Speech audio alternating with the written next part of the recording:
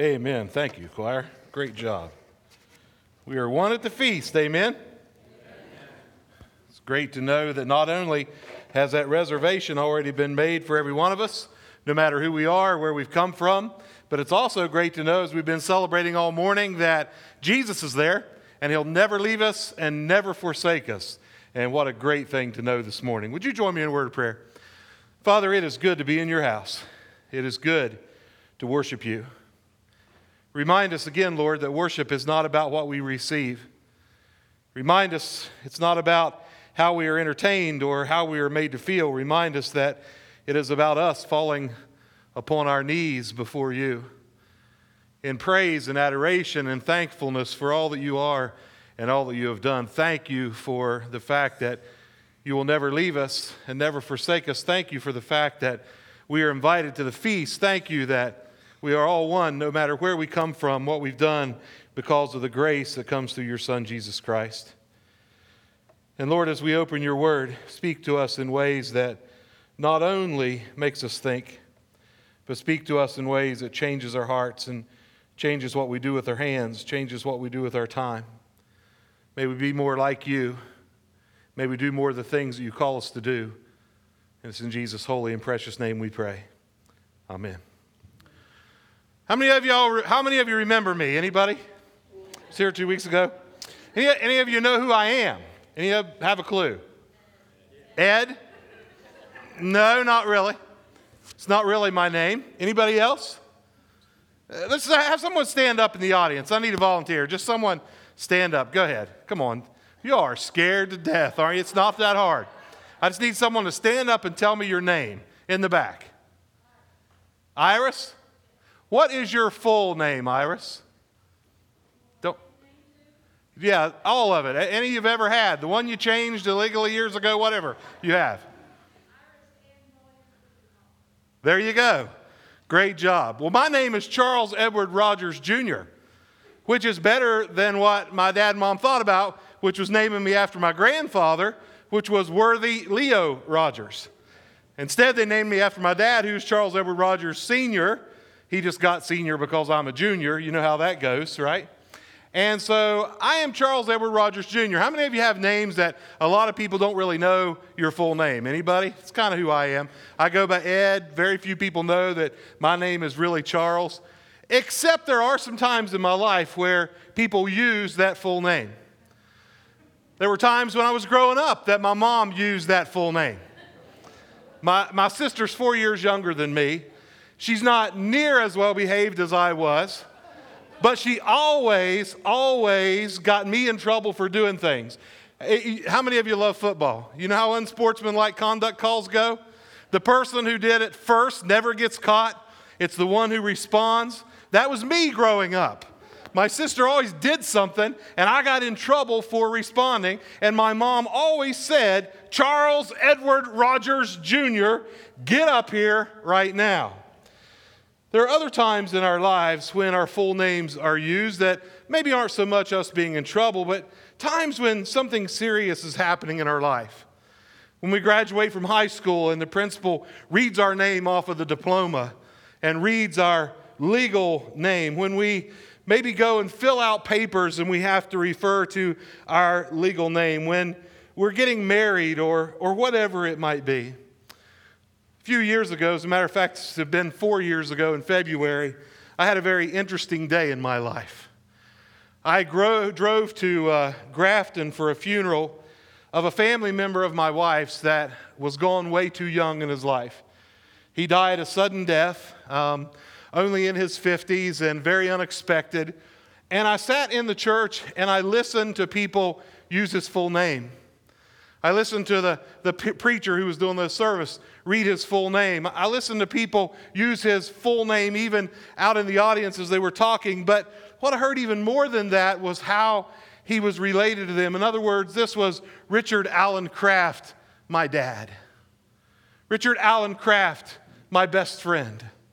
Richard Allen Kraft, my son. Richard Allen Kraft, whatever it might be. And I was thinking about this as we were getting out of the funeral and our phone rang. And it was our daughter, and she was in a panic because she was pregnant with our first grandchild, our only grandchild at this point, although that's supposed to change in December, supposed to have another one. And she was panicked because she had gone to the doctor for an appointment, and he said, look, we need to go in and put you in the hospital and take the baby, do a C-section. Everything's going to be okay, but we got to do it right now. And she's calling saying, Mom, Dad, you got to get back to Parkersburg. I'm in the hospital. I'm going to have this baby. You have to get back. And so we rush back and we go straight in to the hospital. And again, I hear the name, Abel David Emmerich, the full name being used. But I hear this, Abel David Emmerich, my son. Abel David Emmerich, my grandson. Abel David Emmerich, my nephew. Abel David Emmerich, this, that, and the other. And I began to think about this whole idea of how we use names and they mean so much to us. And on that particular day, I was taken to this exchange between the disciples and Jesus in Mark chapter 8, verse 27 through 29. And it's a very simple passage of Scripture that it says this. Jesus and his disciples went on to the villages around Caesarea Philippi, and on the way he asked them, who do people say I am?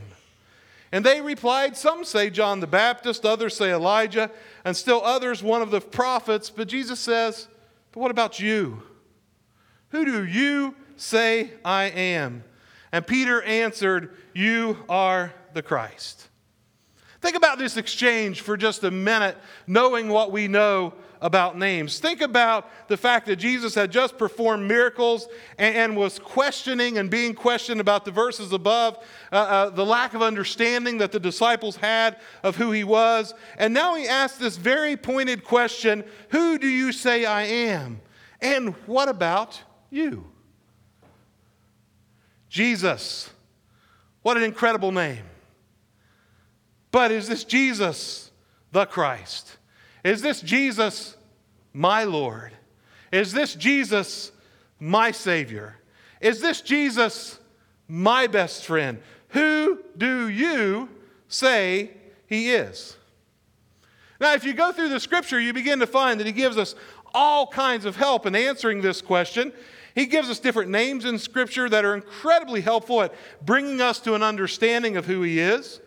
You all know a lot of these names. You've studied them throughout the Scriptures. You've heard things like Son of Man, Son of God, King of Kings, Lamb of God, Lord of Glory, Light of the World. And while these names all point us to the characteristics of Jesus, point us to the very heart of who he is, to his very character, they don't really carry the same meaning unless you can answer who he is to me. Unless you can say, personally, he is my Savior. He is my Lord. He is my God. After all, Richard Allen Craft and Abel David Emmerich don't really mean a lot to you, do they?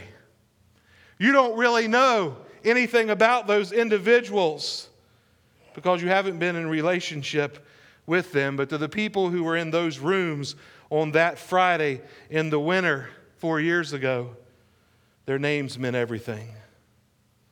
This morning I want to look, before we go to this table that we're all invited to, I want to look at just one of these names and kind of relate it to our own personal experience and our own personal relationship with Jesus. I want to look at the name that he uses for himself when he calls himself the bread of life.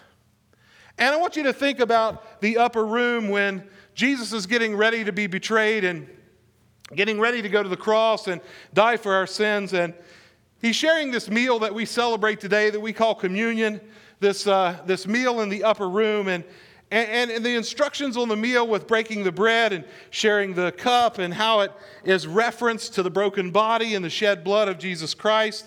I want you to think about what happens as they move out of that room and as events unfold. As Peter denies Jesus, as the comforting promise of the Holy Spirit comes, as they begin to get a little maybe of what had been told them before about our Lord. Look over in John chapter 6, verse 25. In chapter 6, verse 25, an amazing kind of thing happens here in this exchange. And I believe that in those minutes and hours after that upper room experience, many of the disciples would have reflected back on this experience. Many of them would have begun to get it a little bit more. But if we go to John, what we see there, starting in verse 25, says, when they found him on the other side of the lake, they asked him, Rabbi, when did you get here? And Jesus answered, I tell you the truth. You are looking for me, not because you saw miraculous signs, but because you are the loaves, and you ate the loaves and had your fill. Do not work for food that spoils, but for food that endures to eternal life, which the Son of Man will give you. On him, God the Father has placed his seal of approval. Then they asked him, what must we do to do the works God requires? And Jesus answered, the work of God is this, to believe in the one he has sent. So they asked him, what miraculous sign then will you give that we may see it and believe you? What will you do? Our forefathers ate the manna in the desert, as it is written, he gave them bread from heaven to eat. And Jesus said to them, I tell you the truth. It is not Moses who has given you the bread from heaven, but it is my Father who gives you the true bread from heaven. For the bread of God is he who comes down from heaven and gives life to the world. Sir, they said, from now on, give us this bread. Then Jesus declared, I am the bread of life. He who comes to me will never go hungry, and he who believes in me will never be thirsty. But as I told you, you have seen me, and still you do not believe. And all that the Father gives me will come to me, and whoever comes to me I will never drive away. For I have come down from heaven not to do my will, but to do the will of him who sent me. And this is the will of him who sent me, that I shall lose none of all that he has given me, but raise them up at the last day. For my Father's will is that everyone who looks to the Son and believes in him shall have eternal life, and will raise him up at the last day. Now can't you see, if you follow what I'm saying here, in the upper room, when Jesus is beginning to break this bread that we celebrate today, when he's beginning to pour this cup, can't you imagine that they begin to think back to this exchange when they hear him say, I am the bread of life. I am the sustenance of life itself. I am the very basis of life itself. And can't you see, as events unfold, and as Peter denies him, and as others experience the Holy Spirit coming later on, and as this story just continues to unfold, can't you see them just getting it, that Jesus is everything? He's the source of real life.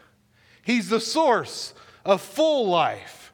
He's the source of abundant life, of satisfying life, of satisfactory life. He is the abundance of a life of contentment. He is the source of eternal life. I don't know about you, but I know a lot of people, and they're searching in a lot of places, and what they're really looking for is the good life. Any of you know those folks?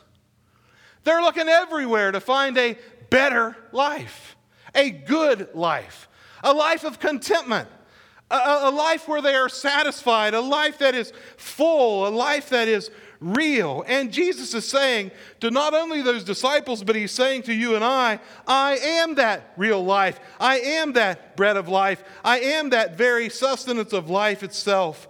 The very concrete being of life is found only in him. Now, here's what we do, okay? We are in this fixer-upper kind of world. Have you all watched those shows on TV where they take that old wreck of a car and they take it into a garage and they fix it up and they make it look really nice and it's brand new, it's completely redone? Or they take an old house and they fix it up and you look at that and you think, man, what skill they have to fix that up. Well, if you watch these shows, kind of the trend today is not to completely fix things up. It's to fix them up a little bit, but make sure everybody knows they're still old, which was always the way everything I ever fixed up was anyways, right? If I buy an old car and fix it up, all I have is an old car that's been fixed up. If I buy an old house and fix it up, all I have is an old house that's been fixed up. And yet Jesus tells us he doesn't want to fix us up. He tells us he wants to recreate a new person out of us. He wants to make us completely brand new, but here's what we are okay with. We're okay with just fixing ourselves up enough. My life will be good enough if I just lose some weight, right? My life will be good enough if I just get a better wife. My life will be good enough if I just make enough money to be happy. My life would be good enough if. My life will be good enough if. And we take this old wreck of a life that we have, and we do everything we can to try to fix it up. And we still just have that old wreck of a life fixed up, a little prettier, a little nicer, running a little bit better. But in 2 Corinthians chapter 5, verse 17, Paul says, therefore, if anyone is in Christ, he is a what? A new creation. The old has what? Gone. The old hadn't been tweaked. The old hadn't been fixed up to look better. The old hadn't been just messed around with. The old is gone and the new has come. And so Jesus says in relationship to this, therefore go and make disciples of all nations, baptizing them in the name of the Father and the Son and the Holy Spirit. Teach them to obey everything I have commanded you, and surely I am with you always to the very end of the age. We are in the business of not helping fix people up, but of putting them into the arms of a God who can do a complete overhaul, a complete renewal, a complete recreation. I am the way, the truth, and the life, Jesus says. No one comes through the Father except through me. I'm not going to ask you to raise your hands, but I would love to know how many of us here who follow Jesus really feel like we have a full life. I've met a lot of Christians in my days, and I don't know a lot of them who really act like they've got the great life. I had a grandfather. My grandmother turned 90 years old yesterday, and I'm leaving here and going to Point Pleasant for her birthday party. My grandfather was 20 years older than her. She was my step-grandmother, his second wife. My grandfather lived to be 94. My grandfather had a son that had polio when he was a teenager, spent 2 years as an inpatient in a hospital and in facilities. While he was in there, my younger uncle, my grandfather's youngest son, had a motorcycle wreck, was in another hospital for 3 months, thought he wasn't going to make it. 2 years after all this went on, my grandfather's oldest daughter died of Hodgkin's disease. She was married and had a little girl. Her husband was killed in a steel mill accident before the little girl even turned 5 years old. And my grandfather's wife, my real grandmother, died of MS when she was 34 years old. And my grandfather, his entire life, had a saying, and this was it: it's a great life. It's a great life. And when I preached his funeral, I stood up front and I said, here's the thing. There's only one way. Every one of you in here that knew him know what his life was really like, know the grief that he encountered, know the struggles that he had. There's only one way in this world that he could say every single day, it's a great life, and mean it, because everyone who knew him knew he meant it. And that is, he knew Jesus Christ as his Lord and Savior. He knew that Jesus was the bread of life. It's a great life. Well, if Jesus is the bread of life, and we know him personally as our bread of life, then why do we look like we're sucking on lemons and eating prunes all the time as Christians? Why is it? Well, Jesus knew we would do this. In John 3:19, he said, this is the verdict. Light has come into the world, but men love darkness instead of light because their deeds were evil. All of you have kids, or all of you who do have kids, not all of you have kids, but all of you who do have kids have seen this happen. You watch something unfolding in your life, you watch them doing something, you know it is absolutely the wrong thing to do. You know it is not going to turn out well, and yet you have to watch them go through it anyways, don't you? And you just shake your head, you're like, what in the world are you thinking? Why in the world are you doing this? Kind of like the commercial. Have you seen the Windex commercial where the birds are sitting there and watching people walk into the sliding glass door time after time after time? You know, it's like, when are they going to learn? When are they going to learn? When are they going to learn? There is just something about us being human that even though we know Tons of people have tried money. Tons of people have tried fitness. Tons of people have tried sports. Tons of people have tried relationships. Tons of people have tried fame. And we know it doesn't work to give us lasting meaning in our life. We know it doesn't work to give us that abundant life. We know it doesn't work to give us full life. And for goodness sake, we absolutely know it doesn't work to give us eternal life. But we still go there. What's wrong with us? Jesus says, I am the bread of life. He says, I love you enough to break this bread of life so that it can be shared with you. Enough to spill this blood so that it can cover your sin. Jesus invites you to fall in love with him today. The disciples in the upper room, when Jesus broke that bread, they may have been getting it some, but they undoubtedly remembered his words, I am the bread of life. But they were heading for a scene that we look back on. This scene of the crucifixion, this scene of the resurrection, that would show them the full extent of what it means that he is the bread of life. Every one of us here today has opportunity to experience that kind of life. Do you know Jesus? Do you know him? Not about him. Not like you know Abel David Emmerich.